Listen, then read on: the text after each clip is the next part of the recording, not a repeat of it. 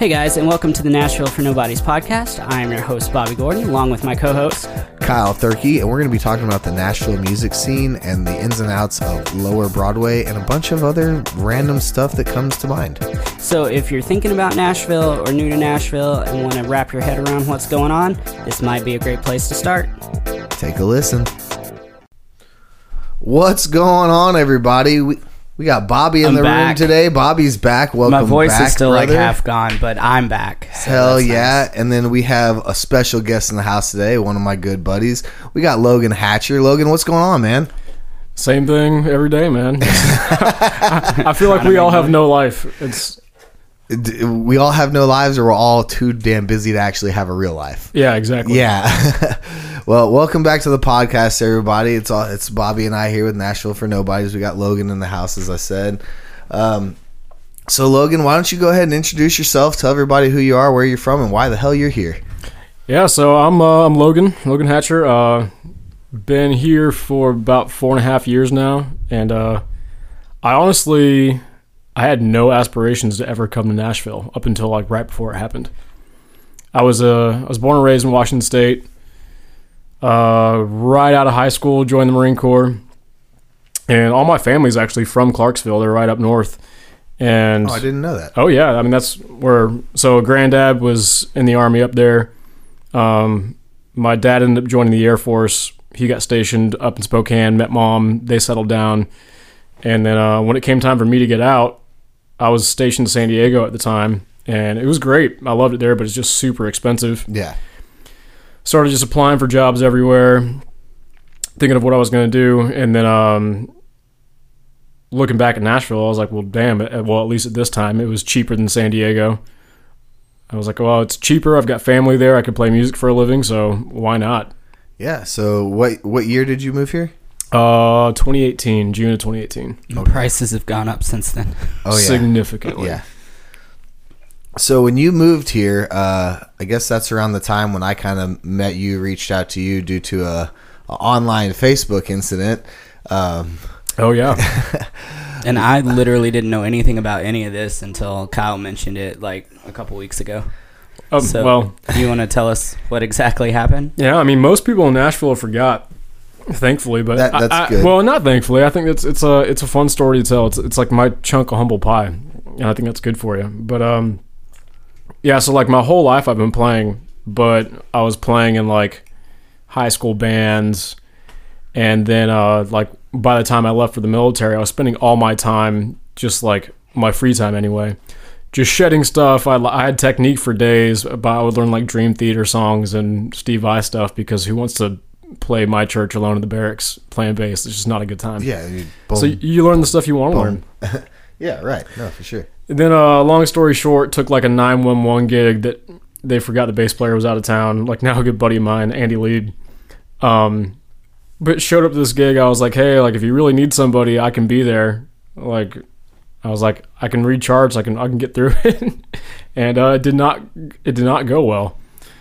Yeah, so it didn't go well, and then whoever was in that band, I don't remember who made the post. No, it wasn't anybody in the band. It wasn't anybody in the band? It was, once again, now a real good friend of mine, David Higdon. I just got kind of crucified yeah, in man, front of Nashville they for went taking on there the gig. And they were like, don't hire Logan. He's terrible. He said he knows all the standards. He doesn't know anything. He didn't know any of the songs. He was all over the place. He was just shredding the whole time. Like, they just like tore you apart. Oh yeah, I mean, I wish I was shredding the whole time. I was trying to hang on, but yeah, some people did. Yeah, there was a lot of people who like immediately reached out, were like, "Hey, I'm playing here this week. Come sit in and play as much as you want." Yeah, I know. I reached out to you. I was like, "Hey, man," I was like, "Screw what these people say. Don't worry about it. Whatever you need." I think I might have sent you a set list or something. I was like, "Here's some standards. Like, feel free to go over those if you don't know them." But yeah, that was crazy, man. And you said this was about 4.5 years ago? Yeah. I mean, looking back on it, I freaking love it. Yeah. I mean, I think it's good for you to kind of like, and in all reality, it happened to everybody when they first moved to Nashville. Yeah. Oh, yeah. My situation was just very public. Yeah, they definitely made it very... Mine was not. I literally was told by bands, they're like, hey, you're not what we're looking for. you need to do some work. Like, go back home, work on this stuff, then maybe go try. Right. See, I was lucky. I got in with a guy that had just gotten on Broadway, so he was kind of learning too. And so almost everyone in the band was fresh. So there was not a whole lot of that. It wasn't until I started picking up extra gigs and fill in stuff on the side that everybody was like, dude, you need to learn these songs. And I was like, I've been playing them for a decade. Right. Just not right. So you started off coming here, getting crucified by people, and now you work damn near every day, doubles every day almost. Like you said, you finally have today off. Yeah. How many shifts do you do on average a month? Right about 60. Jeez. Okay. I mean, right now it's January, so Right. it's slower, but I mean, a pretty normal week is 12 to 15 a week. Yeah. So last year I was right at about 15 gigs a week. This year it's significantly less. And that's a personal choice of mine. I'm finally like, I mean, you guys know everything that I went through, so I'm finally like backing down. I'm like, okay, I can take some time off. There's other projects I want to do, such as this. Even though it's just funny, I'm doing this on a day that I have a split double. Right. But, Yeah. it works out. So yeah, that's awesome, man. So after your crucifixion and people condemning you in this town, what would you do after that? What was Redemption your plan? story. Just started shedding, dude. I mean, nonstop. And that was kind of like going back to what I was saying earlier about just like musical background. I was learning how to play my instrument, but I wasn't learning how to play with other people. And so after getting here, that was a whole new learning experience, kind of doing it over again. Because, I mean, you know how it goes when you're in high school bands and stuff. You pick like the 20 songs you like, because nobody plays for 4 hours at a time outside of Nashville. That's not a thing. When I came here, that was such an insane thing to me. And I even remember looking at my mom and I was like, there's no way I could do this. They're playing for 4 hours straight. Right. Like, this is insane. Now, I do that now all the time, but I never played for more than an hour. And it was usually original music that we wrote with one or two covers thrown in. Right. I was never even in cover bands. I never did the cover thing before moving here. So I only knew 5 rock cover songs before moving here, and then I came here and I was like, oh, I gotta learn 70 hours of music. Awesome. Oh yeah. I mean, and it never stops too. No, it doesn't. That's another thing I really like though, because I mean, after meeting enough people who have been here significantly longer than I have, even 7 to 8 years ago, if you went to any of the 5 bars that existed at that time, you were hearing the same 100 songs. Yes. Granted, you had to be a much better caliber of player back then. I mean, it was super selective of who was actually playing the circuit. Yeah. But nowadays, the repertoire you have to be a working sideman in Nashville is insane. Yeah. And you still have to be great at figuring stuff out on the fly. And nonverbal communication Yes. and being able to transpose, it Just never ends. reading each other, hearing the music. Yeah. 100%. It's a different world. I mean, it's closest thing to I don't want to be sacrilegious saying this, but it's the closest thing to what you saw with jazz cats back in the 20s and 30s of being able to, knowing the song was one thing, but being able to look around at other people on stage and catch cues. Yeah.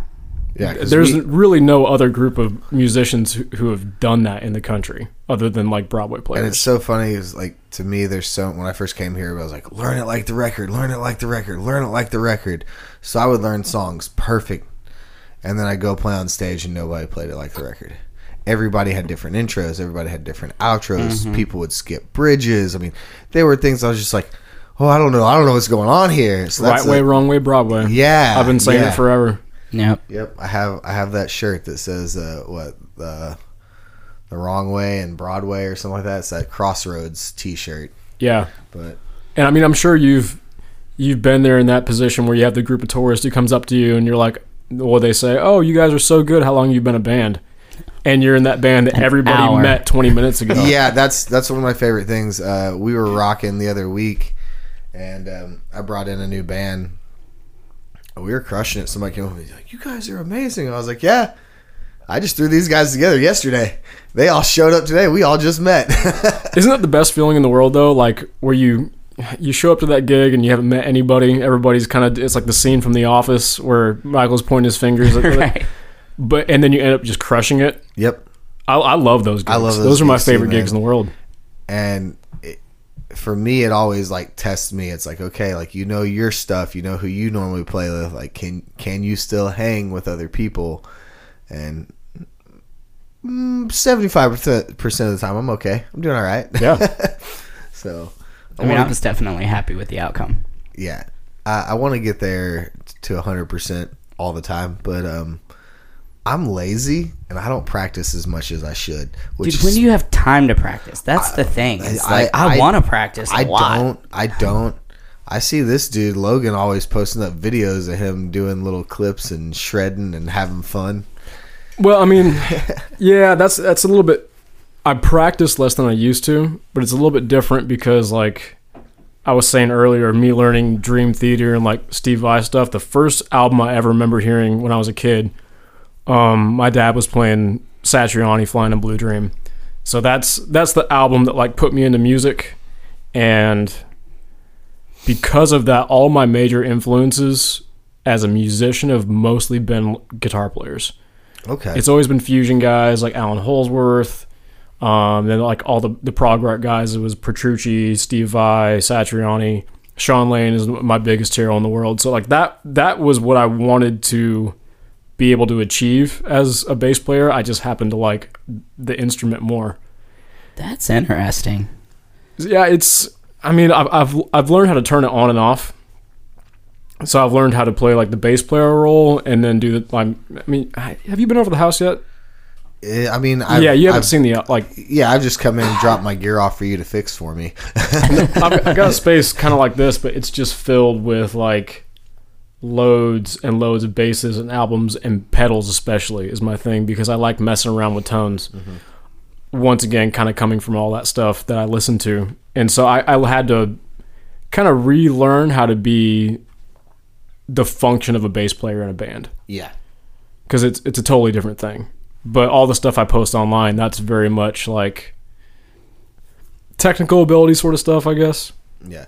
Well, especially in this town, like playing your role as a bass player, like people want you in the pocket doing what you're supposed to do. You're supposed to lock in with the drummer. You guys lead everybody. Like that's what it's supposed to be. There's not a whole lot of flashy, crazy playing or showing off until they like introduce you. Oh, and here's Logan on bass, and then you get to do something. Other than that, it's like you got to stay locked in. That's what people are looking for. And God forbid I throw an extra couple kick hits in there. Jesus. Double bass, dude. Just send it. I get in trouble a lot. Play some double bass on Merle Haggard tunes. That's what I want to hear. Look, man, as long as for the majority of the song I can lock in with you and we're good, and you want to throw a few kicks in there, like I don't give a damn. It's the people that's like literally every other line your kick pattern is different that I get frustrated with. That's fair. I'm like, that's a different thing. Yeah. You can't groove with that. No, you cannot. You're like you lock in, you figure out the pattern, you're like, okay, cool. And I've noticed, so I played with like 3 different drummers in the last week with the band that I normally play with, Bobby, for our morning country gig. And everybody has a different foot. Yep. And so at the beginning of the song, that first verse, like I'm listening to the foot and I'm like, where do I lock in? Okay, here it is. Because everybody, it's different. There's some guys that play it just like the record. There's some guys that kind of do what they want. There's guys that do a little bit of both. So you're just like, all right, cool. But there's some people out there, man, that if I cannot find your kick pattern, I'll never hire you again. But see, that's a cool learning thing too, because like going back to repertoire, as many songs as you need to learn. Mm-hmm. One song I always think of, just because it's really common right now, is "Beer Never Broke My Heart." Luke Combs. Yeah, you learn that song like the record, but I know that depending on what band you're playing with, you play it differently. Oh yeah, 100%. So you don't learn these songs one time. You learn them like 3 or 4 times, and you know how to swap them out depending on who you're playing with. Yep. No, that one in particular, I'm always paying attention at the end, because like, which ending are we doing? There's the 3 hits, there's the dead stop. Are you playing the 5 at the last chorus that nobody freaking does downtown except for like 2 guys? It's nuts. See, yeah, I don't play that 5, and I know I should. Well, see, But that's the thing nobody is, else does. I will say, I do know the few players that do it, and so then I'm like, okay, we're going to the 5 here. But see, that's the thing. Like, you know when to do it and when not to do it. Right. Because if you still play the 5 and the guitar player is playing on the 4, it's not going to sound good. So you know that you're going to stay on the 4. The goal is not to play it the right way. The goal is to make everybody on stage sound good. Right. Yes. That. Well said. Very well said. Thank you very much. Yeah, no, I like that. That's very well done, sir. All right, so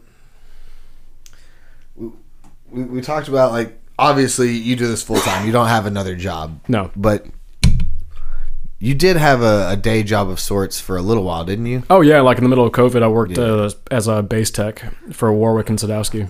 Oh, that's cool. You want to hear his crazy story from before COVID through COVID? Yeah. Oh, man. Definitely. Yeah, so this was fun. Poor guy went through hell, man. I got it just dry for I think this would have been March of 2020. Mm-hmm. And so in the span of 5 weeks, at this point I was still working a full-time job. I was a production manager. Actually, yeah, so this would have been end of 2019. I was working as a production manager for a distribution company. Not playing full time, but we'll get to that.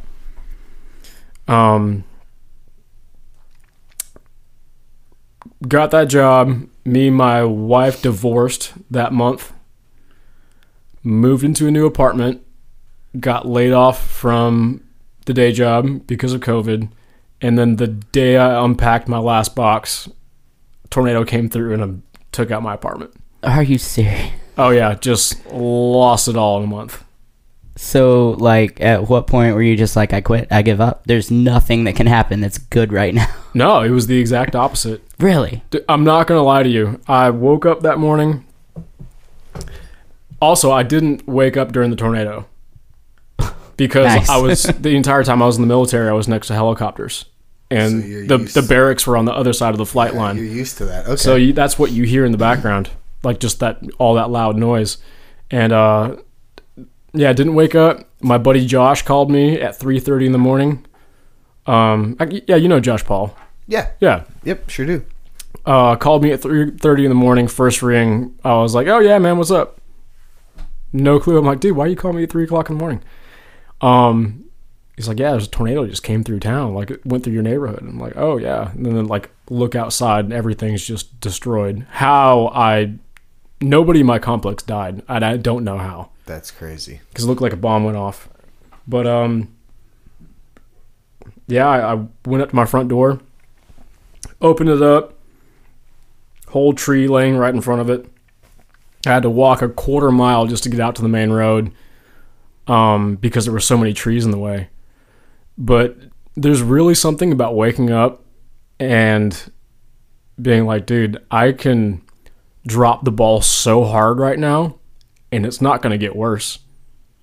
That's Nice. fair. That's fair. I was, in a strange way, I was like, man, I can do whatever I want and nothing's going to bite me in the ass.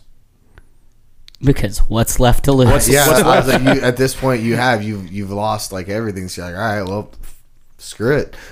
No, but that was exactly it. And I just, after that, it was just balls to the wall. Just let's make this happen. I love that. That's awesome. Hell yeah. Because That is not how I would have reacted. no, and most people wouldn't. To be honest, most people would just they throw their hands up in there and be like, yeah, I give up. I guess we could blame it a little bit on part of you being a Marine, because you guys are relentless in that way. That's for sure. Oh, we're stubborn. Yes, y'all are. My oldest brother is a Marine. I've been around military for a long, long time, so I completely understand that. So after like you wake up and like, you know, all that's happened, what was your plan of action? What'd you do after that? Like, where'd you go stay? Where'd you go live? What would you do? Because that was one of the apartment buildings. They were like, yeah, nobody can stay here. Y'all got to get out, right? Yeah, it was completely, it was a total loss. Mm-hmm. Surprisingly, my unit itself was pretty okay. Like just my own apartment not the one like, well, next to me and part of mine, the roof was gone. But there was other units that had like the big outdoor air conditioning units just thrown right through them. Jeez. Like I said, I don't know how nobody got hurt. I really have no idea. But very conveniently, my current roommate, John, his roommate was moving out within a week of that happening. So I just couch surfed with my cousin for a little while and then moved in over there in Hermitage. And after that, it was just, I mean, everybody knows the COVID period was weird. Yeah. So that on top of everything I was going through, I don't want to say that I had like that stupid phase in my life, but to give you a ballpark of this is how like my next week started. My best friend, Monica Llewellyn, plays a ton around town too. We kind of knew each other through proximity. And at the time, her boyfriend had just broken up with her. And she calls me one night. She's like, hey, dude, I know we don't know each other all that well, but I'm over at Old Hickory Lake. I know it's like 10 minutes down the road from your house. I'm on my friend's boat, just chilling. Like, I know you're going through it too. Can you just come hang out for a while? I was like, yeah, I'll swing by. What planned on being 1 hour was us on that houseboat on Old Hickory for 3 days, just like drinking Jameson and listening to Led Zeppelin records, and we became best friends ever after that. That's awesome. That's pretty cool. But that's what it was. It was kind of just like having fun, not being stupid, but just doing stuff I didn't ever get to do. Yeah. Because also right out of the military, it was like, you're right out of the military and of a marriage. For the last 7 years of my life at that point, it was just like schedule, being told what to do. If you want to go do something later, you have to tell somebody, hey, like, I'm going to be out late. So for me at 20s, 25, 26, that was the first time I just got to do whatever I wanted and not have to talk to anybody. That around that age was kind of for me the same time. I had moved here at 25 and just got out of a terrible relationship and done with school, done with a job and everything. And I was kind of like, I had a job, but like, this is an hourly job. Who cared? Like, I could do whatever I wanted. Like, if I didn't want to go in, I didn't have to go in. And it was like, that was the first time in my life where I was like, I can make my own decisions. No one can tell me yes or no. I can do whatever I want. No parents. And now we all play music for a living. Yeah. How did that work out? I mean, I think we're doing all right. We're all still here, alive and living and doing it and playing, you know. So it's hanging on week to week though. So back to playing. Okay, so you guys hung out and did all that. You moved in with John, and just kind of started playing a whole bunch, or because you weren't working, or no, I started working a whole lot. I meant like a day job working. Sorry. Oh no, but yeah, like at that point, I went to Warwick and was working as a tech. That's right. I do remember that. But I mean, March is when things really start to pick up in Nashville as far as work goes. Yes. Mm-hmm. And God, I can't wait for March to get here. Oh, Just dude, hanging on. I'm ready for it. But it's like you would go out. I mean, you know how it goes. You play a double on a Saturday. You can clear $500 to $800 depending on where you're at. Yeah, if you got a good gig, oh yeah.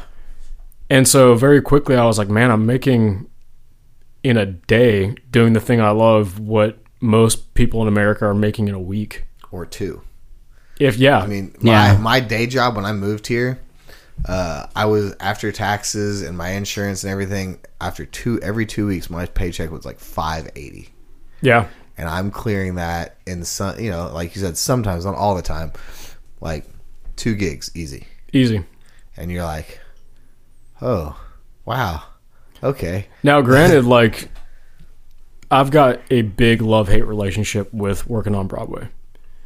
Me too. Because it's kind of soul-crushing at times. You're like, oh, I got to play the song again for, you know, the 5th time this night to a different crowd. But the money is incredible. And, like, obviously, you have to be decent to be working a lot. Yeah.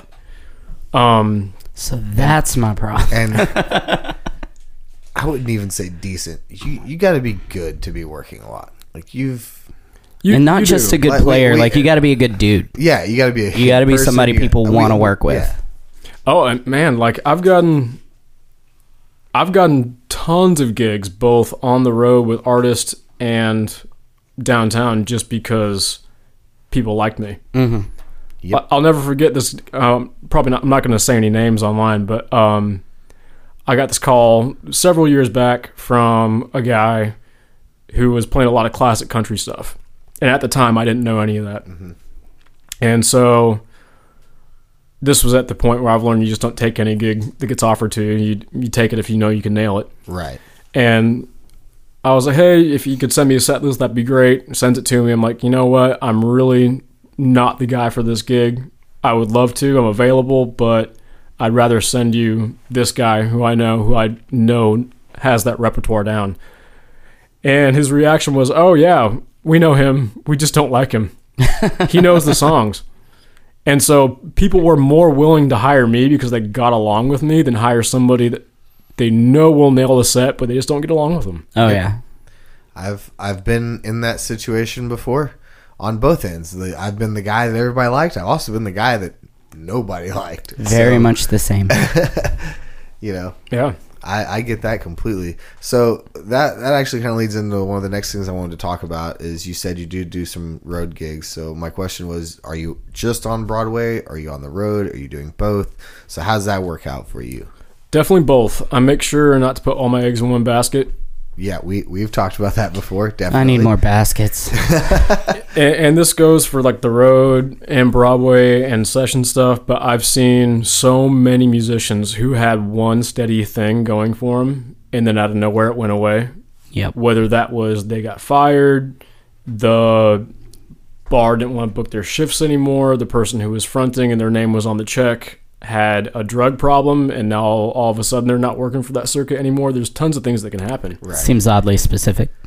I can name a few, but maybe not quite so specific.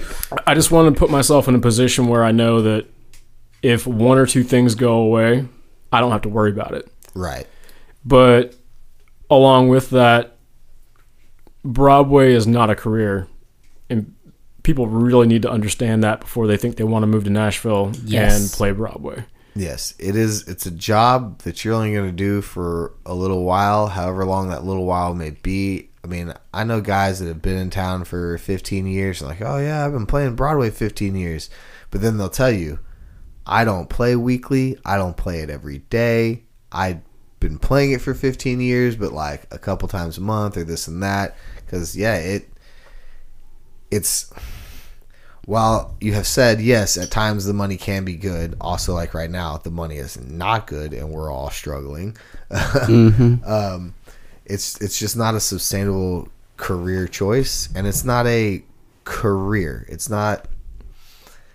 is a job. I hate to put it You're that not way. I progressing mean, and doing anything. Being a musician is your career.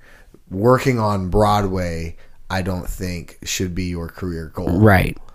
Is what I'm trying to say. Well, there's a lot. I mean, for you nerds out there, my buddy Chris Hara, I'm sure you guys have played with him before. Phenomenal guitar player. Mm-hmm. He described it like in Dragon Ball Z, where it's the hyperbolic time chamber. Like yes. you go in for a day. Well, what perceives to be a day, you come out, you've got a year of experience, and everybody on the outside has only been out there for 24 hours. Yeah. Yes. That is what Broadway is.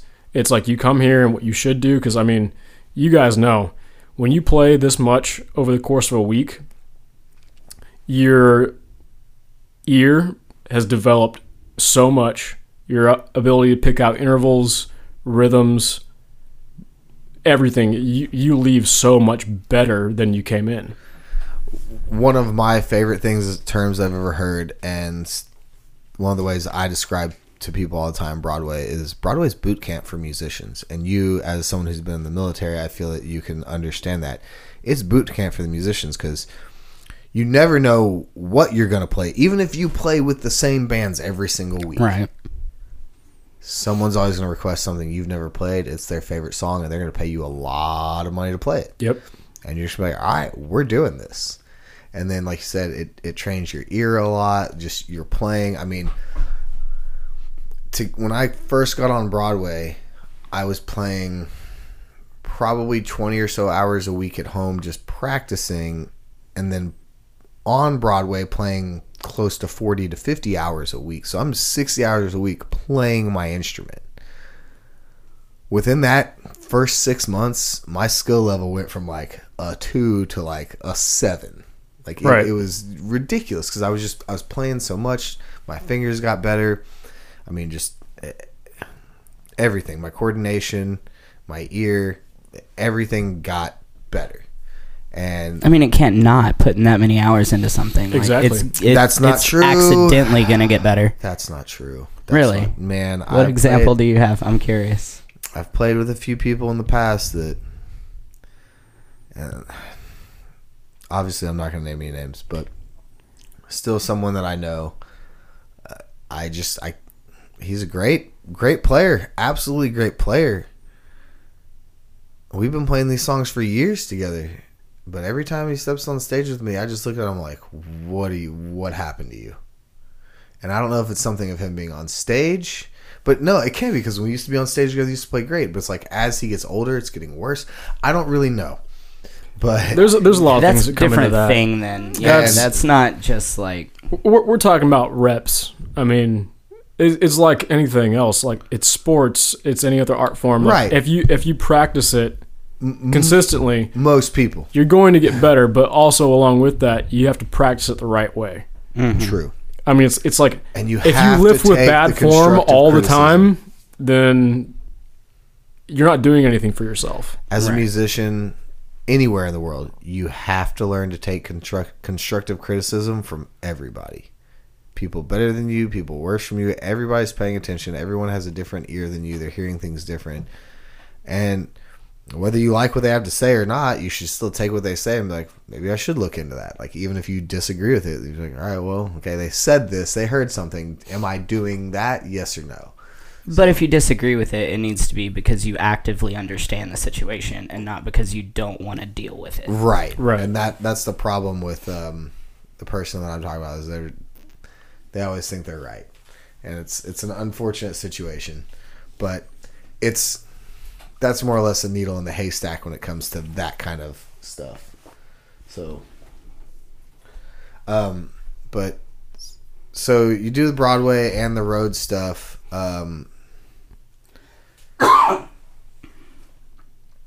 You have set Broadway gigs that you do, correct? Like you've got some like steady residencies. Is what I like to call them. I've got about I think it's about 7 or 8 that I know I'm going to have every week. Mm-hmm. That are just on the schedule, and then anything outside of that is like, hey, can you come play in a couple hours? Like, yeah. And then, so for your road stuff, is it with people you're playing with on Broadway or off Broadway? Both? Off Broadway. Off Broadway. Okay. So yeah, they're all like pretty established artists. I was out with Neon Union all this last year. Brooklyn. Who else am I playing with? I did a couple one-offs with Ella Langley. My buddy Ryan had me sub for him. Yeah, but Michael used to play with her for a little while too. So is that how you got those gigs? Being called to sub when somebody was out, and then eventually just getting the gig? Well, I mean, that's how I got the Neon Union gig too. I mean, we were on tour with Jimmy Allen, and it was as simple as like I was on stage one night on a Tuesday. I got a text on my phone as I was reading a chart, and it said, "Hey, my name's Aaron. I'm Jimmy Allen's manager. I got your name by recommendation. Can you start tour in 2 days?" And the answer, of course, is yes. Yeah, absolutely. But that's how it works. I mean, you work enough in town, and you make a good enough name for yourself. After a while, you stop looking for work. Mm-hmm. It starts coming your way. Granted, you have to spend a lot of time. Like if you're working all day, and you don't have any gigs, too bad.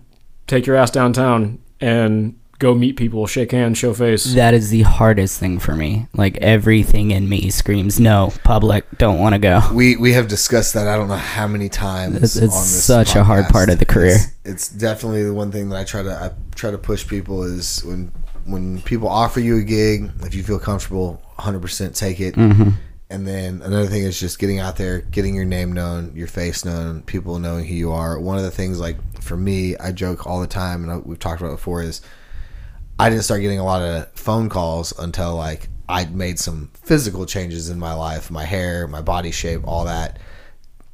Then I started getting more calls because I became more recognizable and people started remembering who I was, and it helped a lot. But yeah, you got to get out there, you got to get known. And I mean, before I did all that, I was playing like with one group, working a day job or doing some stuff like that. I wasn't completely full time, or if I was on the road on the weekend, then one gig in town during the week. And so it just, now I'm playing, like you said, anywhere from 7 gigs to 15 gigs a week. And doing so got my name out there. People started knowing who I was. Making the physical changes definitely helped people recognize me. You're the bass player with the mohawk. Yeah. No, not even that. I'm the bass player with the green mohawk. Yeah. Because there's also Marcelo.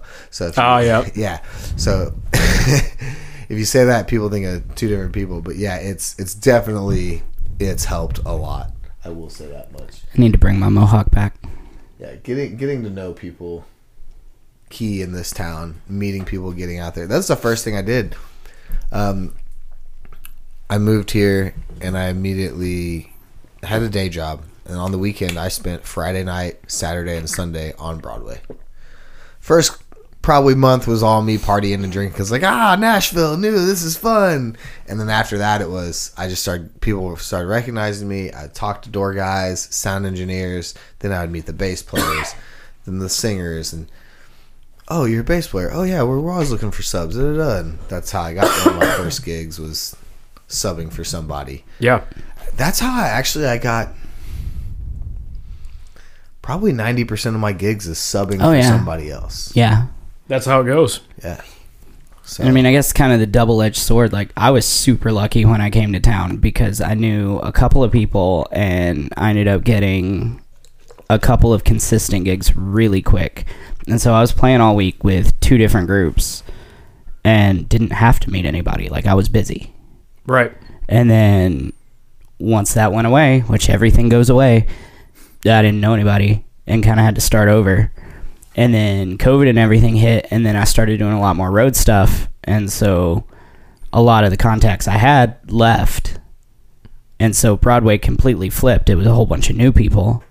And I get off the road and I need to go back to Broadway. And again, I don't know anybody anymore. So it's kind of been a recycling concept in my career. And I got to get better at knowing people and meeting people and being social. I mean, that happens a lot. I've seen tons of guys who are like, hey, I'm going on the road for the next 3 months. Let me have this guy sub in for me. And then all of a sudden your sub became the new regular guy. That's happened to me on 3 different gigs. Yep. What's really frustrating is when it happens and like you only needed them to sub one time, like one gig, and then all of a sudden you're replaced. I mean, sometimes it's like, it's because that person's a better fit for the band. Mm-hmm. Sometimes it's just because they might have had more availability. Yep. Yeah. Like you've played with Nick Walker before, haven't you? Oh, yeah. Yeah. Like, Nick would call me all the time, and then for like 6 months I was booked every time he would call me. And then we started playing together again. He's like, yeah, I just stopped calling you because I figured you were busy. Mm-hmm. Yep. Every time I'm like, I no, talk to dude, him, still call me. Man, like, same thing. I played for him for like weeks straight. And then he would call me and be like, yeah, I got my residencies back. I'm back here with this band. I'm doing this. And he's like, all right, man. Yeah, I'll try you next time. And then he'd try again. Oh, nope, I'm booked. I'm busy. And now I don't hear from him at all. And the few times 2 or 3 no's and the few times I've talked to him on the bottom of the list again. The same thing. I'm like, yeah, man, hit me up if you ever need me. He's like, I do, and you're never available. And I'm like, all right, that's fair. I try and tell people, I'm like, at least give me a week, if not 2 weeks notice. Yeah. Because, like, I do, to a degree, I like to bounce around sometimes. Like, I've got one band I always play Saturday nights with at Cash's. Mm-hmm. But, you know, every now and then, if somebody hits me up a few weeks in advance, and like, hey, can you play Saturday? I'll call one of my other buddies and have him take that gig for me so I can do this other one. Yeah. It's not about being more money or anything like that, but it's kind of just, it's nice to break up your schedule a little bit and kind of just get refreshed with a different style of music. Yeah, that's probably my biggest thing is like one of the bands that I work with right now, if he has to sub out anybody other than our guitar player, he would just rather cancel the gig completely. Because we do more of like a show than a Broadway thing. So like I get it's that. orchestrated. Yeah, it very much is. So I get that. But that was one thing with a couple of different bands that I've worked with in Nashville. Like if it's been like, oh, well, we want you on our band full time all the time. Like you need to be here all the time. If you're not, like we need to look for somebody that is. I'm like, look, it's only one show. And they're like, nope, but I do too. That's why I have my morning shifts that are like the classic country.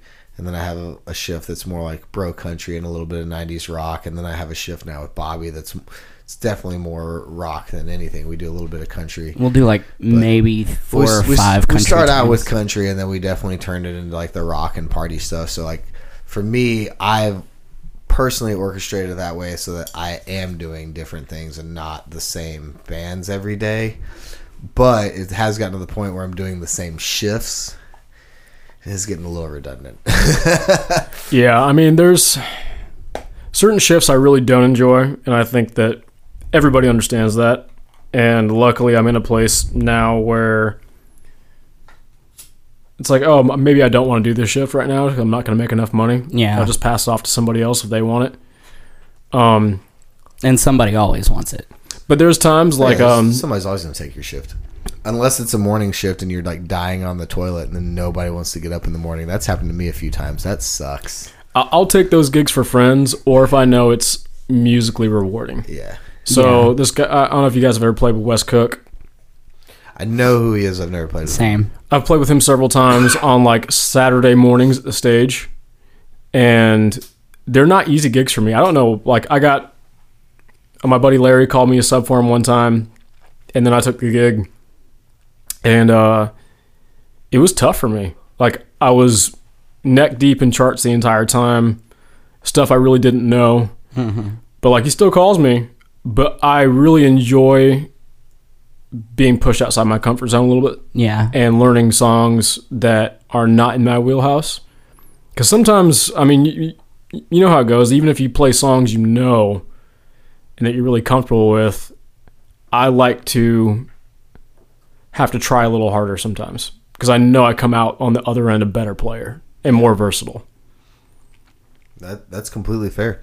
That honestly, that has been my entire career here in Nashville. Is stepping outside of my comfort zone. It really has. I didn't know any of these country tunes or standards when I moved here. I came from Houston, Texas, and we had the Texas country scene. But even that, I wasn't outside of George Strait, man. I didn't really listen to a whole lot of country. I just didn't. George Strait, a little bit of Willie Nelson here and there, and that was it. I knew some Johnny Cash, but when I came here and I was having to learn all these standards and all these, top 100 radio songs and top 40s, and even still to this, a lot of the country stuff now, it's all 1, 4, 5, 6 and easy numbers, but still to this day, like even when I go play with Monty and some of these rock bands that do a lot of like something like the 80s rock, or even I'm big on 90s grunge, but there's still some of those bands like I've always listened to Stone Temple Pilots and I love them, but I've never ever played it until just like 3 years ago I started playing Stone Temple Pilots. And that stuff and it is not easy. Harmonically very complicated too. Yeah. Whenever somebody says, "Oh, what key are we playing this Stone Temple Pilot song in?" I say yes, because there's accidentals all over the place. It moves around so much, and those songs you can't throw numbers. It's either you know it or you don't. Mm-hmm. Mm-hmm. Mm-hmm. I do have a couple bass tabs that like help me get through some of the songs. I'm like, okay, I can fumble through this. Like people are drunk enough, no one's gonna give a shit. I can fumble through this. But yeah, there's some stuff like still to this day, like I'm still sitting down working on learning because I moved here and it was like, oh, you gotta learn all this country stuff. So I hardcore learned all the country stuff, and now it's changing. Yeah. Broadway is changing. It is not what it used to be 10 years ago. It wasn't what it was 5 years ago. It wasn't what it was 3 years ago. Broadway is changing. I've heard more punk and emo on that street in the last 6 months than I think I've ever heard in my entire life. Yeah. Like, it's crazy. I mean, there's whole shifts full of punk and emo. And I remember one time someone wanted to hear All the Small Things, and like my band knew it, my singer didn't, and this was years ago, 7 or so years ago, and I was like, oh, I'll sing it, it's easy. And he was like, no man, we play country. And I was like, dude, but the crowd wants it, like they're tipping for it, they want it, and wouldn't do it. Now that's like a standard song that everybody plays. All the Small Things, and you're like, all right, what's going on here? And that's going to continue to happen. Well, it's because all of us, that's the stuff we listened to when we grew up, and now we all have money, and that's what we want to hear. Yeah. Like, if you think about it, the people our and by age we, you coming, mean our generation. Yes, I mean the generation, not the three of us. Not the three of us. But maybe combined, the three of us might have a little bit of money. But no. Our generation, they're at that age, and I've had this discussion with several people. They're at that age that we have money now. We have what we like to call adult money. We can go do adult things and spend it on whatever the hell we want. Like Funko Pops. Yeah, like my collection of like 50-something Funko Pops that I have over here. But so those people are the ones that are coming to town now. And like that's what's popular. But also like for our generation when we were younger, late teens, early 20s, at least for me and some of my friends, we started listening to like a lot of the music that our parents listened to. Right. We started getting into some of that. So it's kind of like our parents were probably like, oh, now you like our music. And I think it's like the same thing. We're like, oh, now you guys like our music. Like, it's the same vicious cycle. And in 5 years, the stuff that we're playing now, it's gonna be, you're not going to hear it. Nope. Yep. Now, that being said, I feel like there's a very certain respect that needs to be paid to Nashville, i.e. like Roberts and Layla's. Like, oh yeah. If I walked into Roberts and I heard somebody playing All the Small Things, I'd be really upset. That yes, 100%. Because that is like to me, that's like the mecca of Broadway. Tonk. That's a honky tonk right there. Yeah. It needs to be preserved and respected because that is what everybody else you see doing downtown, that's where it started. Yeah. That's why when Noah and them want to do some of that stuff at the morning shift, and I'm like, no. Like, well, you know how to sing it. I'm like, yeah, but that's not what these people are here for. Right. They're coming to hear what you guys are normally playing. And a piece of Nashville always needs to be that. Yeah, you always need to be able to find that. Yeah. Regardless, whatever's popular and going on down the street. Like, you always need to be able to find legitimate, raw country music. And I'm saying that as somebody who's not the biggest classic country fan in the world. Yeah. But I've got a massive respect for it. Yep. I mean, that was one of the first bars that I personally... Actually, I think Roberts was the first bar that I personally ever walked into that had a stand-up bass, pedal steel, a fiddle, on top of all the other instruments. Like, you know, like... And they're all cooking, too. Yeah, they were all super talented. They all were taking solos in almost every song. I mean... It's incredible to me. And you go there, outside of those two bars, I don't know that you see that really anywhere else. You'll have a fiddle here, or you'll have like Shane will be out with his stand-up bass, but he's still playing all the popular tunes. You'll hear it at morning shifts, most places. But those are the two places, 100%, that like we definitely need to preserve, save, and keep sure that like make sure that Nashville keeps around, because that is what Nashville is. And there's always going to be that group of people that are coming to Nashville for that reason. Right. So that absolutely has to be a staple. I mean, the guy this morning, all he called for was Merle and Willie. Hank and Willie. That's all he called for this morning was the old classic country, and that's all we played. Because he was the only one there. That is also true. We had 0 people for the first hour.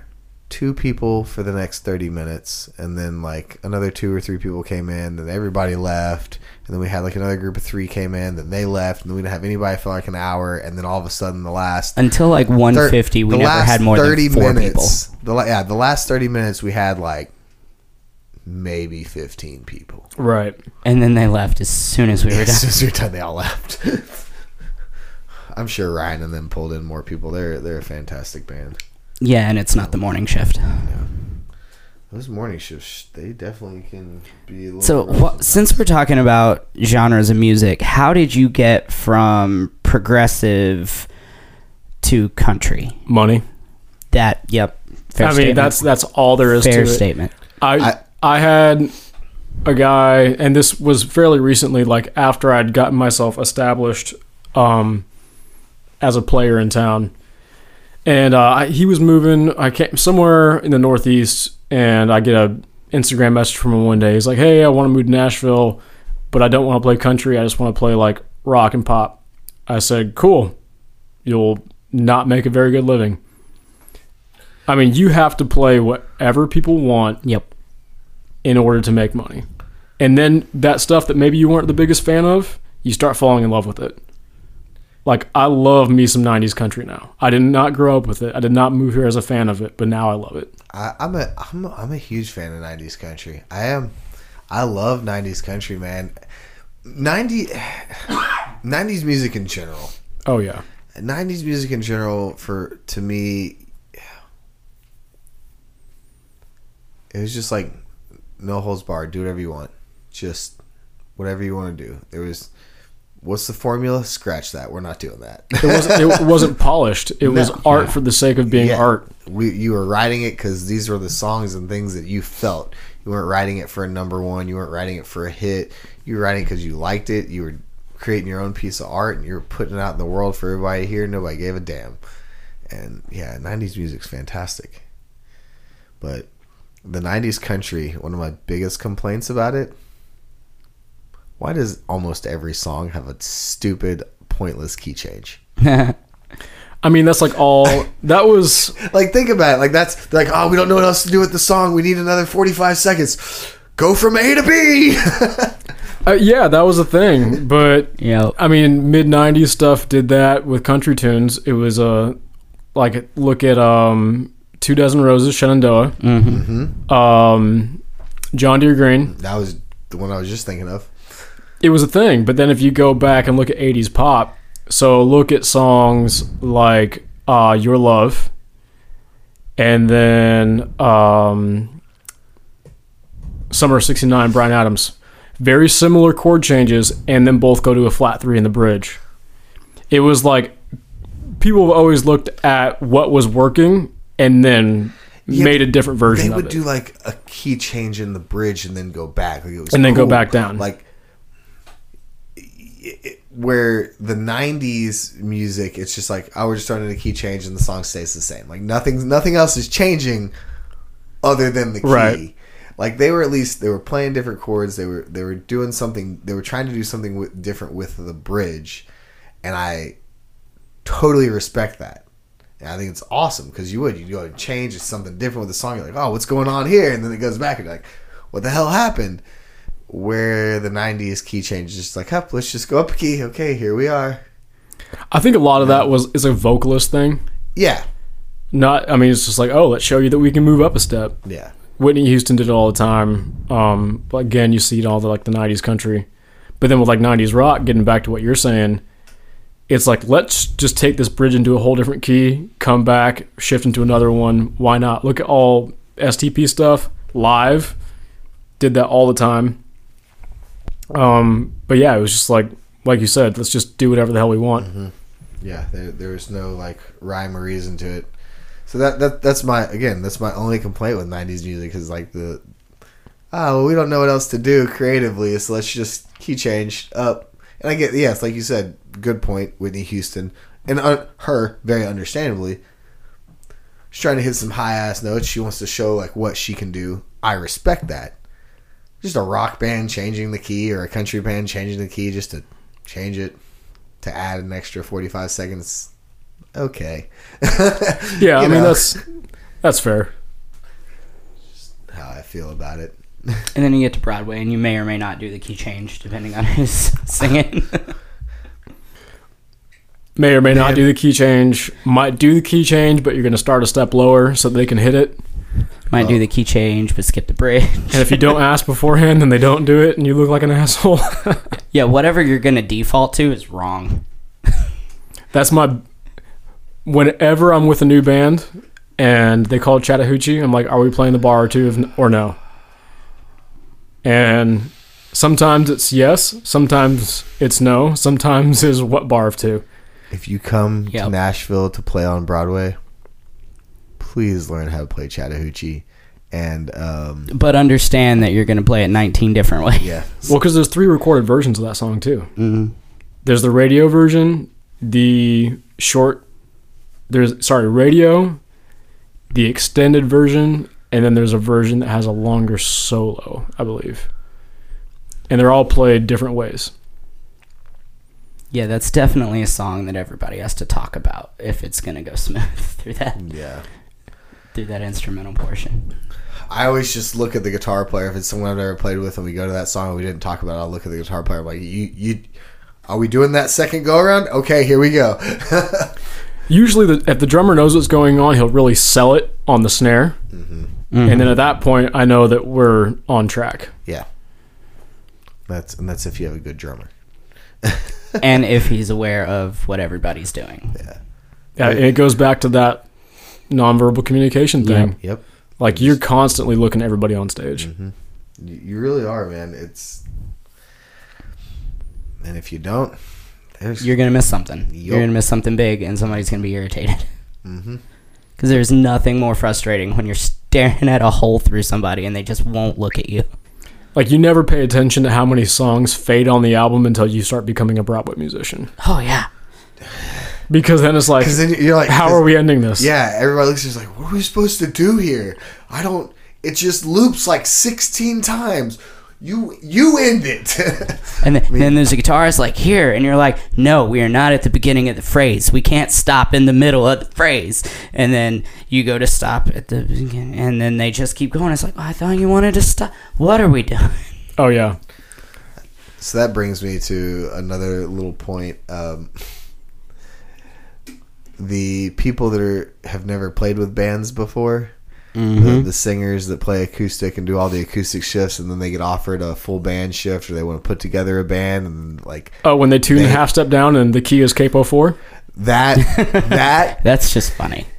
That, or they literally they don't know the parts of the songs because they've been reading charts, so they just go verse, chorus, bridge, chorus, done.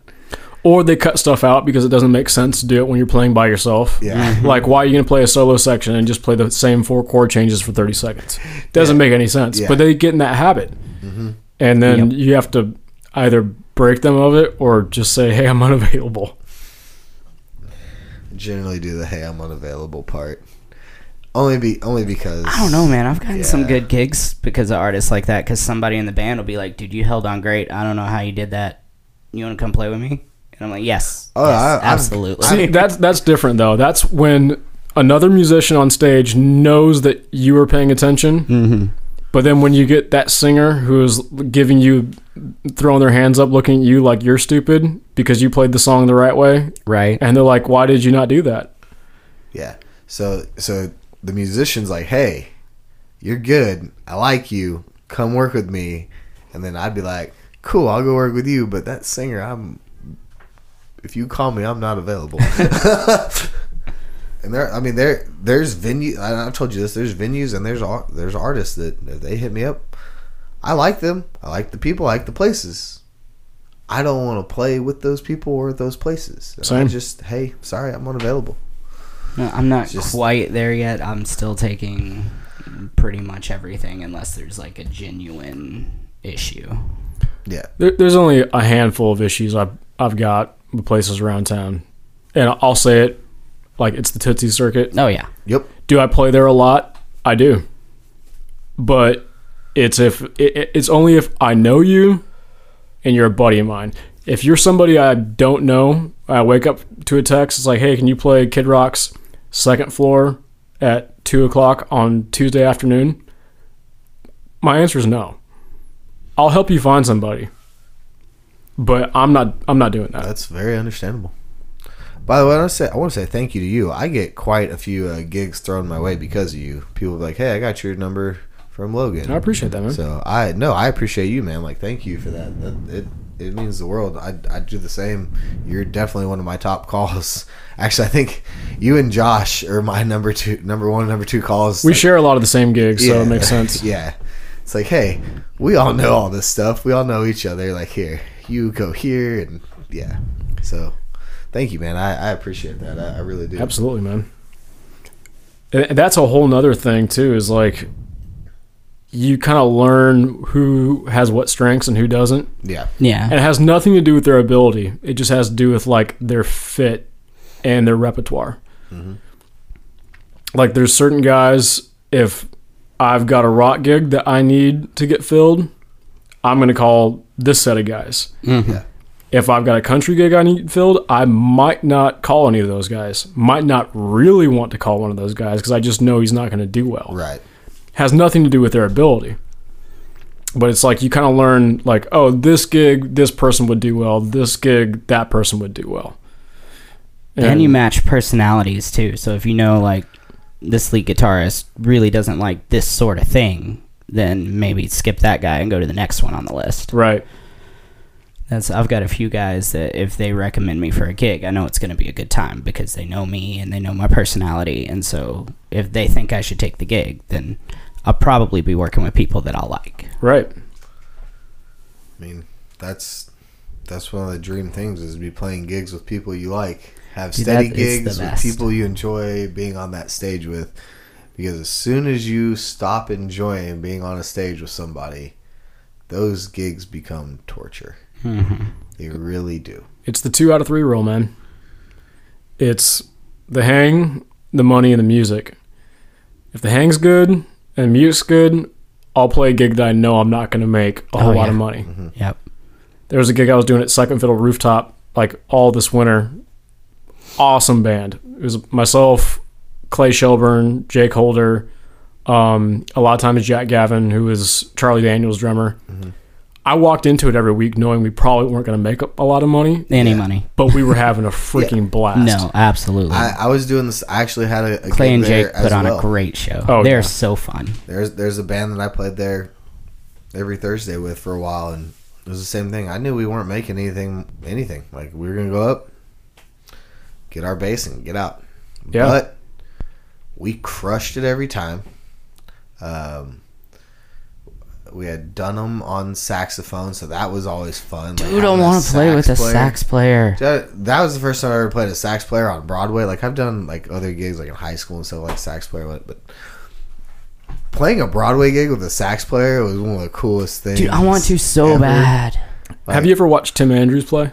I don't. Mm-hmm. So Tim he plays Rippy's Main a few times a week, if not several times a week, but he leans into like the full 80s American rock stuff. I'm talking he's got like the open denim shirt with a bandana around his head. He is that character. And 100%. He just tons like Bruce Springsteen, like heavy synth keys, saxophone, and it's a fun show. Yeah. It sounds great. Oh yeah. They do a hell of a job. That's a great band to watch. Yeah. I mean, there's some absolutely amazing bands on Broadway. Absolutely amazing. Just guys have been playing together forever. They're tight. They're good buddies. They enjoy it. And they're playing some of these lower paying gigs with, they're crushing it in tips. Like, they play everything. Oh, yeah. They don't pass anything up. They'll try anything. I wouldn't even say they try it. Like, they nail it. Yeah. I've heard so many bands be like, yeah, none of us know this, but we're going to give it a shot. And then they crush it. Dude, I've said that. I've been like, yeah, none of us know this song. And then we play it, and afterwards I'm like, holy shit, guys, this was awesome. Good job. Yeah. So what about when you nail it the first time, and then the next gig, they're like, hey, let's try this one since it went so well, and it's awful.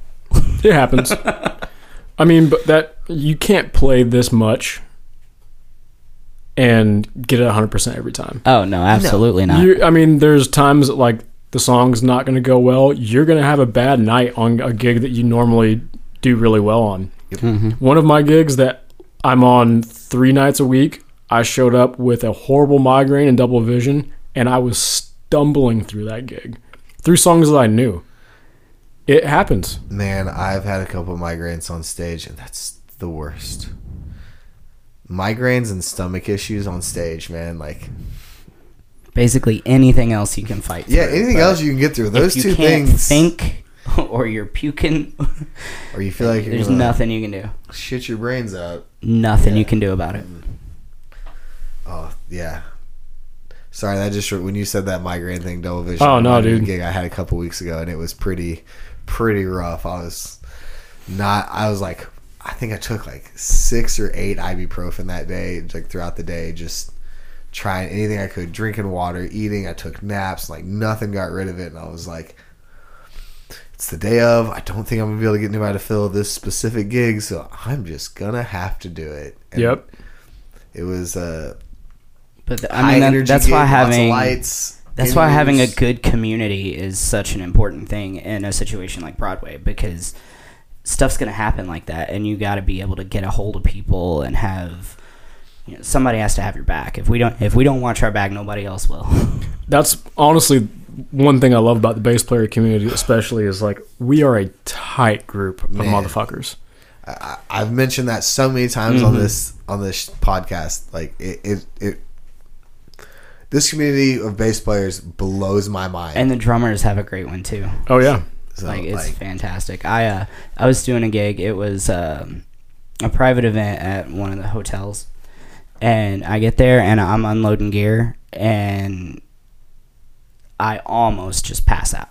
Like, I get super dizzy. I head to the bathroom, like almost black out, and I'm sitting in the bathroom floor, like trying to see, and I'm texting the drum group, like, "Hey, somebody's got to come do this gig. I can't do it."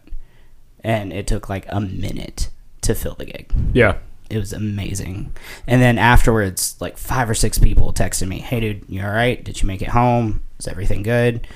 Then I'm getting updates on the gig. He's like, "Gig went well. Dude said this. This is what happened." Like, everything. It was fantastic. Sucks that I missed the money, but the community around it and being able to get somebody last minute, last second, it was amazing. Yeah, we take care of each other for sure. Yeah, I mean, you have to. Like, you have to. Nobody else will. Nobody else will, and if you don't, that's going to make you look real bad, and people are going to know real quick. Like, it's not something that goes unnoticed when you screw somebody or hurt someone in this town. It does not go unnoticed. Yeah, there's only one person who I know for a fact, like, I will go out of my way to make sure that, like, buddies don't work for him, only because he stole deliberately from the band.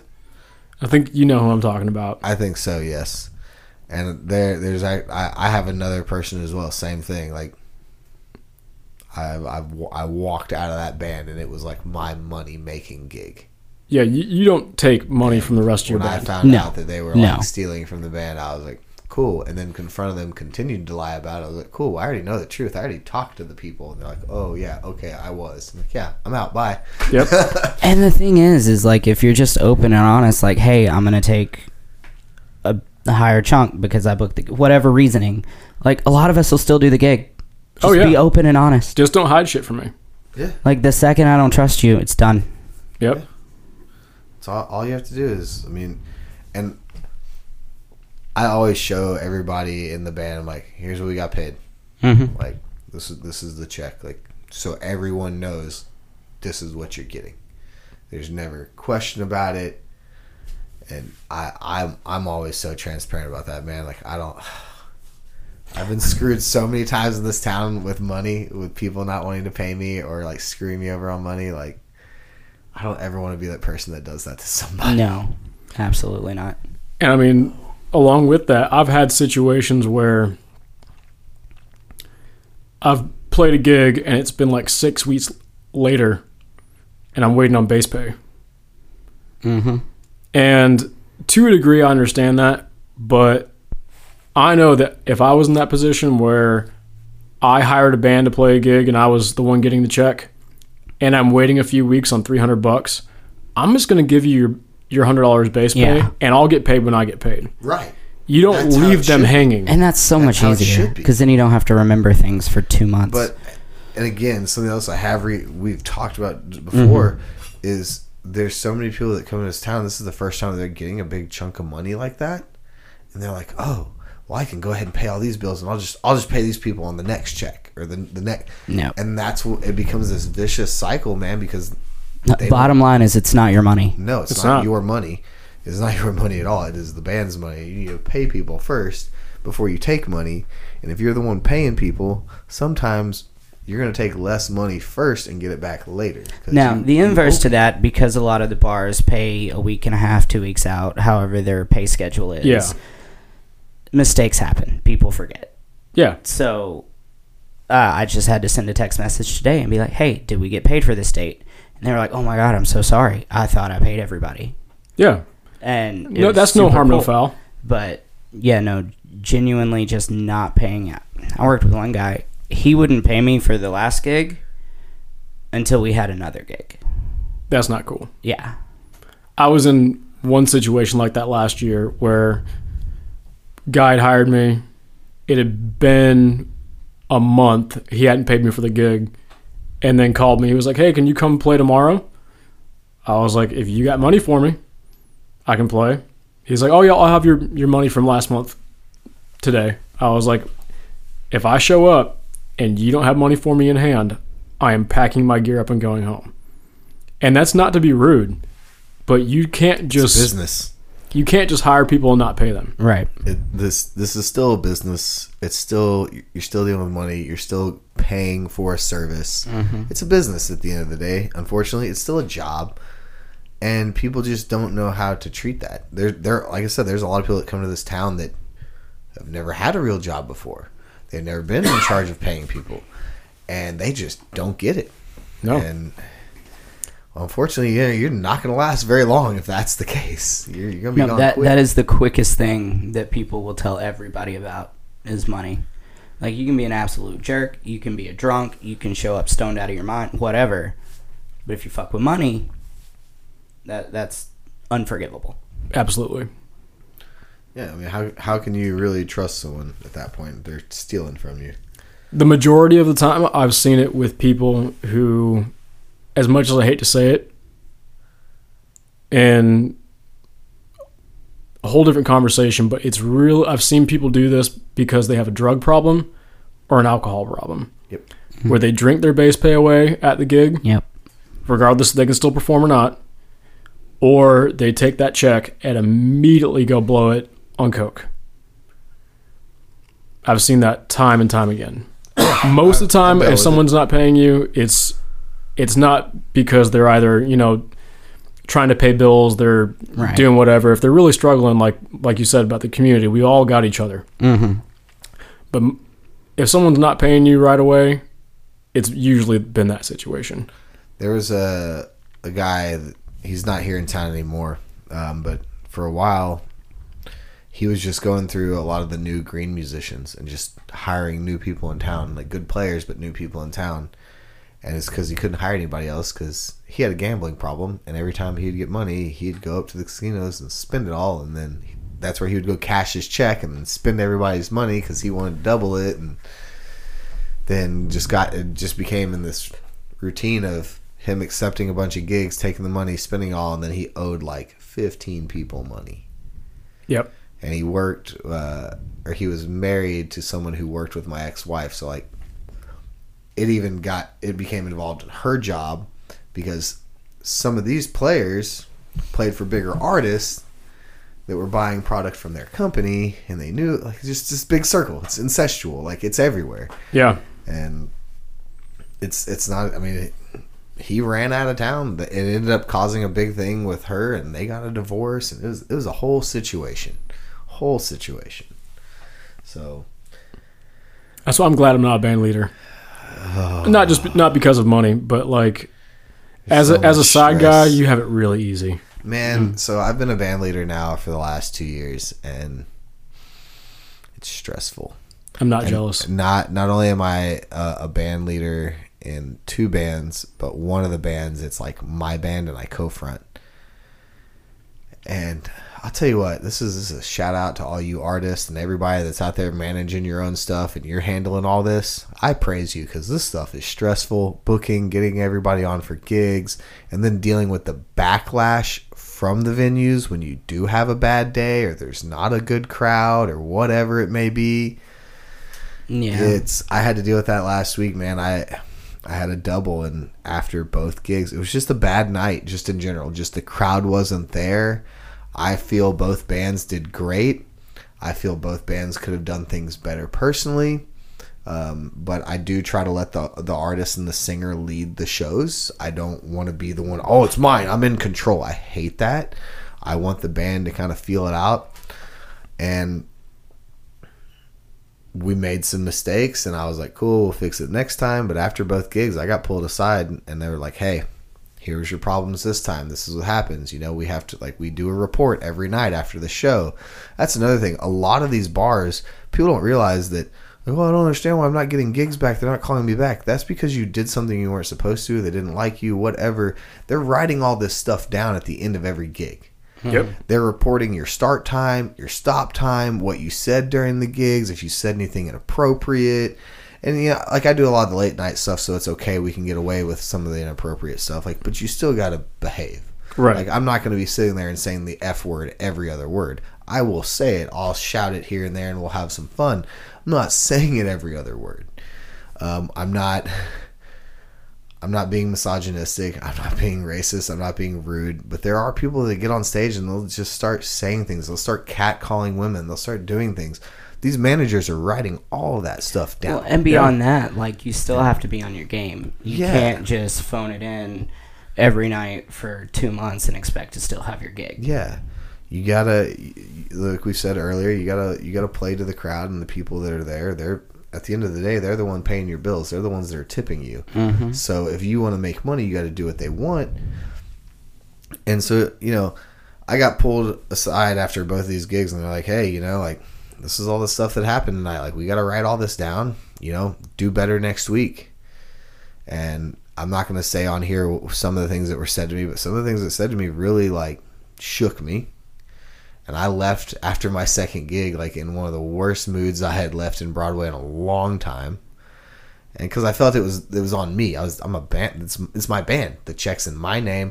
I'm hiring the bands. The venue hires me. I hire the bands. Right. And, you know, it falls on me, unfortunately.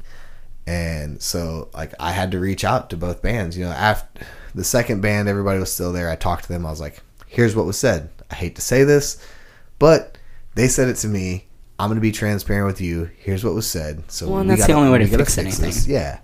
And then the next morning, I texted the first band, and I was like, here's everything that was said, you know, and it was a well, I mean, that's like text message, a couple weeks ago, the same gig that he's talking about, we got done, and you walk up to me, and you're like, hey, on a lot of the stuff, your tempos are a little too fast. I didn't say I said the tempo. I said it was. The tempo I said is a little these too songs fast. were a little fast. I did not point anyone out specifically because no, I don't know who Right, it was. but as I was drummer, struggling. I was definitely. If somebody struggling says to tempo, sing. I'm just like, all right, well, I'll fix it because it's on me.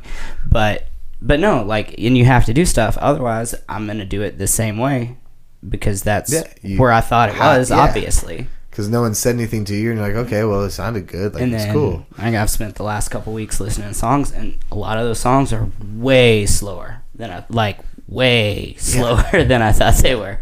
But it's because, like, when I'm playing with party bands or something, and we play those songs, they're really fast. I would much rather it start out slow, because then I can just go behind me and tell you to speed up, and you can speed it up till we're good. Yeah. But when we're fast and we're already it's a lot harder it, to do that. I'm like, how can we? I need to catch a breath. Well, then you lose all the energy too. Yeah, it's and like, the room can tell they start to kind of ease back in their seats a little bit. They're not enjoying it as much as they were. Yeah, so that's definitely a challenge. But again, you know, that's why I try to be transparent and talk to everybody and let everybody know, hey, this is what went well, this is what didn't. Especially when it's a new band, like. And this is a very new band. And you weren't there last week. We had Michael Chalker on drums, and he did great. He's awesome. Love the guy. And But this specific band. that specific day. It's what, 4 shows? 5. 5 that 5 you've done now total. Yeah. No, 4. Yeah, only 4. Only 4. Yeah, that's what I thought. And yeah, that 4th show, the first one I felt went really well, even though we had no one there because it was that Friday before Christmas. It did. And then we had Wednesday, which was the crowd was but we kept them and they were tipping somewhat. Thursday I thought was really good. The crowd was tipping, the band was tight. You know, we kept the crowd for the most of the night. But then Friday, we came out swinging, and we were rocking out, having a great time. And then all of a sudden, like an hour into it, around 11:30, the whole crowd, almost the entire bar, within 3 songs, gone. And I couldn't figure it out. I mean, there's things that happen with that. I mean, somebody told me Morgan Wallen was across the street of Jason. In fact, several people told me Morgan Wallen was across the street of Jason. He was, because I had an awful night at Snitch that night. Okay. Everybody left wherever they were at, and they all went to Aldine's. So that makes sense. And that's what it was. But at the time, like, there's no way you can watch everybody walk out of your gig and then feel okay. You just can't do it. I mean, and sometimes you plan around it. So I had no idea who was going to be there. I had no clue. Nobody did. Yeah. But you guys know, like, for sake of whenever there's a Preds game or there's a concert in town. So I walk into a closing gig on a Thursday or a Tuesday. I'm like, okay, there's a Preds gig going on. This first hour is going to be slow, so let's just chill. 11 o'clock hits. Let's ramp up the energy. People are going to be on the streets. Let's bring them in. Yeah. Well, those things definitely easy to work around. I mean, or easy like when you know Bridgestone's got a concert, you look at whoever's playing. If you know that's in your repertoire, the moment you see that get out, you start playing that stuff to bring people in the door. Oh, yeah.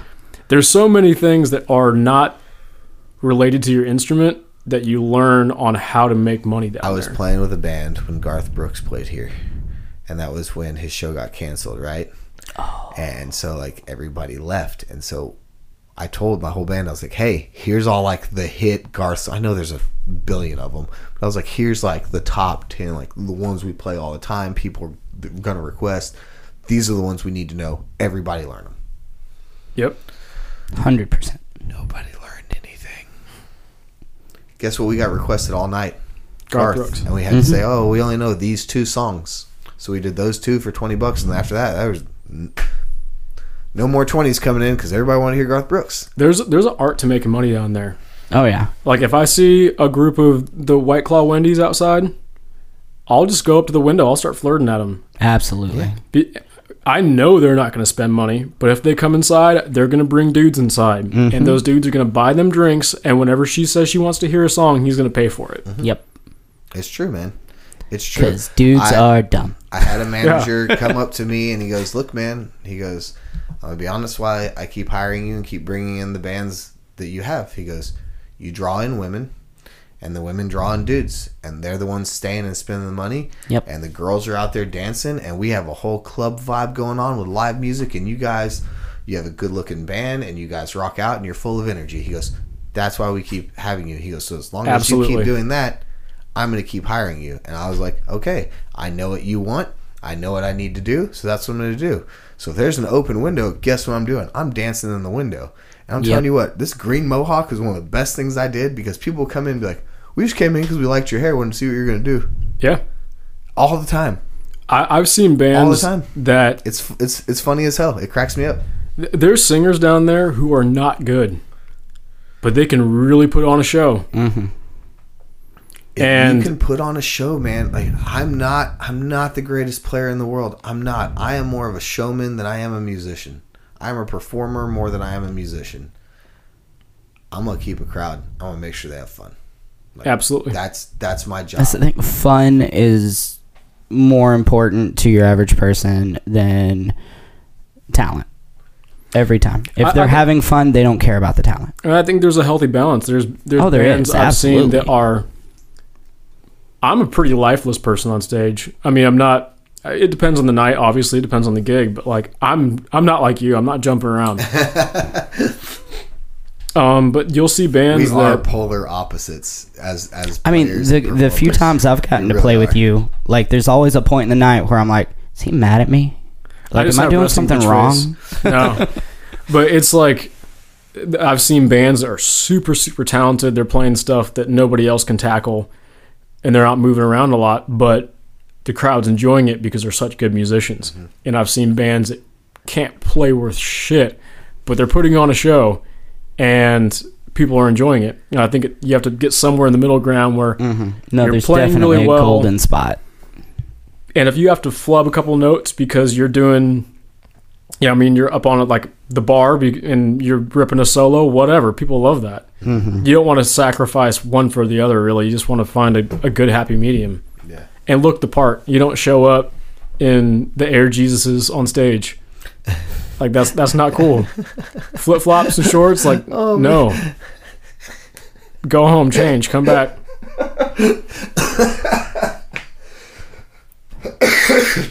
That got me. I'm sorry. That got me real good.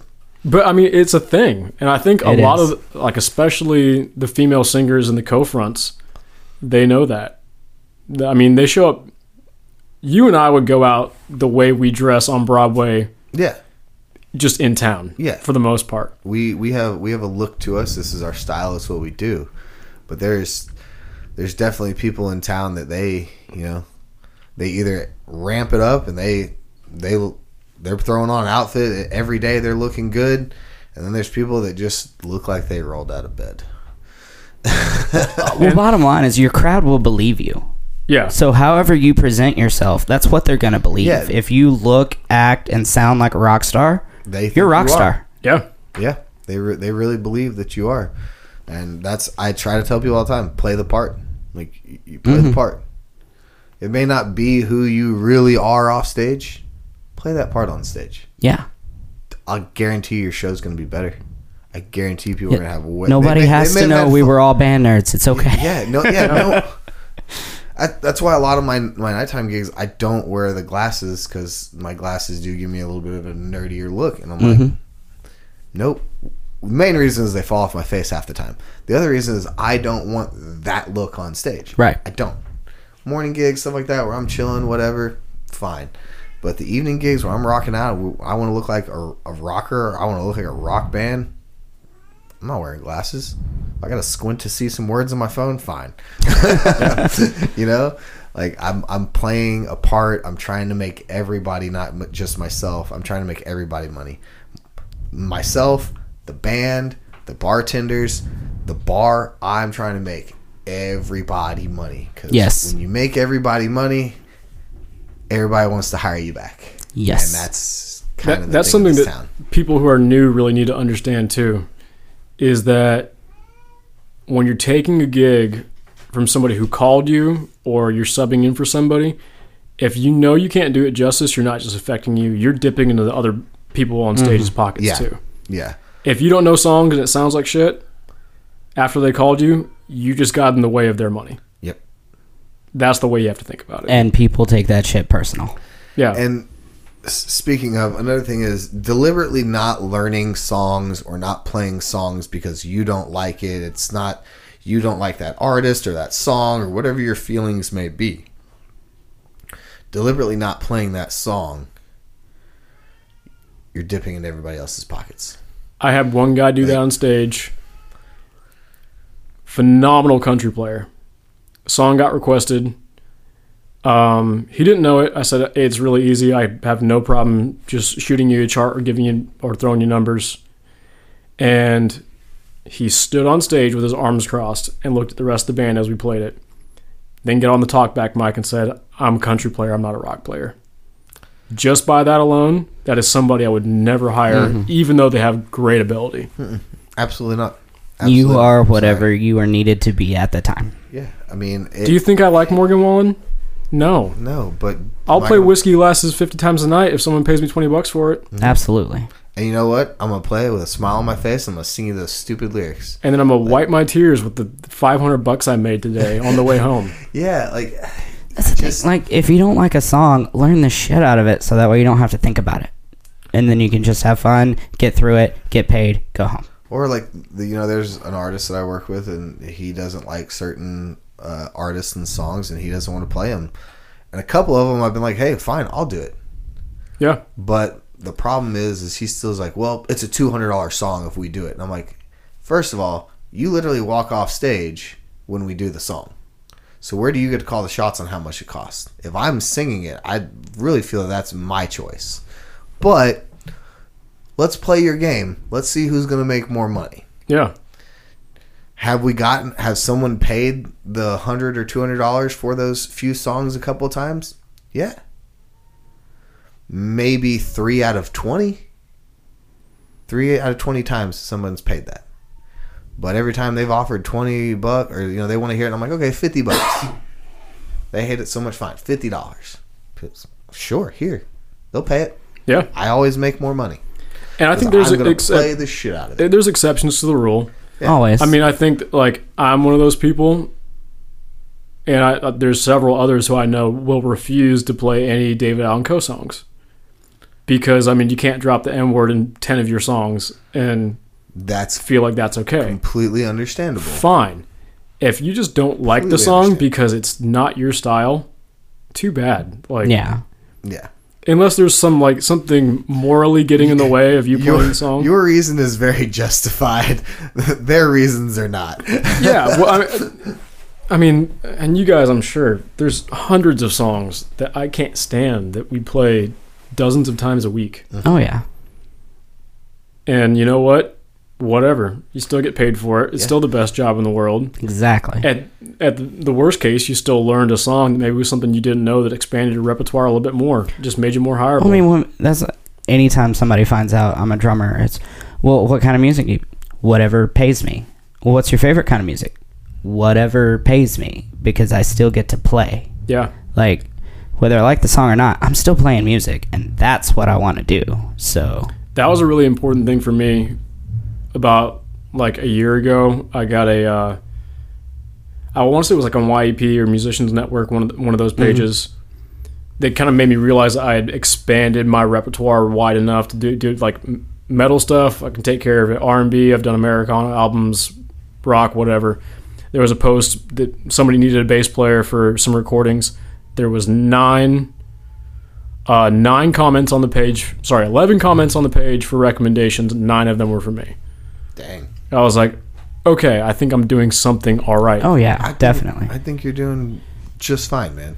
I'm doing all right. Like, I'm making good money. I've got the best job in the world, but it's, like I said, it's about, especially us as side guys being bass players and drummers, you don't think of it as like, oh, I'm a rock bass player or I'm this type of bass player. It's like you are a bass player or a drummer. Yeah. And so you just learn how to do all of it. Mm-hmm. And that's what makes you hireable. Yep. 100%. Well, man, you definitely had the odds against you when you got here, but it sounds like you're doing pretty fucking awesome now. And I know anytime I hear your name, like there's never a negative comment. It's always just you're one of the fantastic comments. One of my favorite people to talk about in this town because of your story. I think you have an awesome one. And also, like, just I connected with you right after all that shit happened, and we've been pals since. You've helped me. I mean, you went through a divorce, and then a year later I went through one, and you helped me through some stuff, and I'm grateful for that and our friendship, man. Likewise, dude. So, should we start a divorce club? yeah, right. But no, man, it's been awesome having you on here. I'm really, really proud and happy to see where you're at in this town, man. Thank you, man. You've become very successful, and there's a lot of things we didn't get to talk about today that I definitely would like to come back and talk about, but we got to get this wrapped up. But no, thank you so much for coming on. We'd love to have you back. Dude, thank you for having me. If you want to go ahead and shoot out your socials, your social media stuff that you got, just so if people want to find you, try to hire you, follow you, see your journey. Yeah, you can just find me on Facebook under Logan Hatcher, and then Logan Hatcher Bass on Instagram. Don't do the TikTok thing. Yeah, that's pretty much it. Find me somewhere on Broadway, I'm sure. Somewhere in the middle of the country. I don't know where in the summer. He's all over the place. Y'all make sure you go check out Logan. He's an awesome dude, great player. If you're here in Nashville and you need a bass player and I'm not available, hire this guy. If he's not available, hire me. But y'all, thank y'all so much for listening. Bob, you want to give out your socials so everybody can find them? Yep, all my stuff is either Story of Bob or Story of Bob Music. If you search it, it'll pop up. The podcast has its social media stuff that you are expertly handling now, and it is fantastic. I'm trying, man. I'm just trying to have some fun with it. Y'all can find me, Kyle Thurkey Bass. I'm all over the place. I'm Instagram, TikTok, Facebook. Make sure you follow Nashville for Nobody's podcast. We are on Facebook and Instagram as well. And then wherever you listen to the podcast, Anchor, Stitcher, Spotify, Apple, Google, anywhere you can find podcasts, that's where we're at. Please make sure you follow us on Instagram. Share the podcast with people. Rate the podcast. That helps comment. a lot. Just interact with us. I want to interact with all you guys. Thank you again so much for listening, and we're out of here. AMF. Bye. Hey guys, thanks so much for listening to the podcast. We have a great time putting it on for you, so we really appreciate all of the listens. If you have any questions or want to reach out to us, we are on Facebook and Instagram. So if you just search Nashville for Nobody's podcast, we will pop up and you can interact with us that way. We also have some more options coming up in the future for interaction, so that'll be a whole lot of fun. So as always, it's never too late to tip your bartender, and please don't forget to tip your band.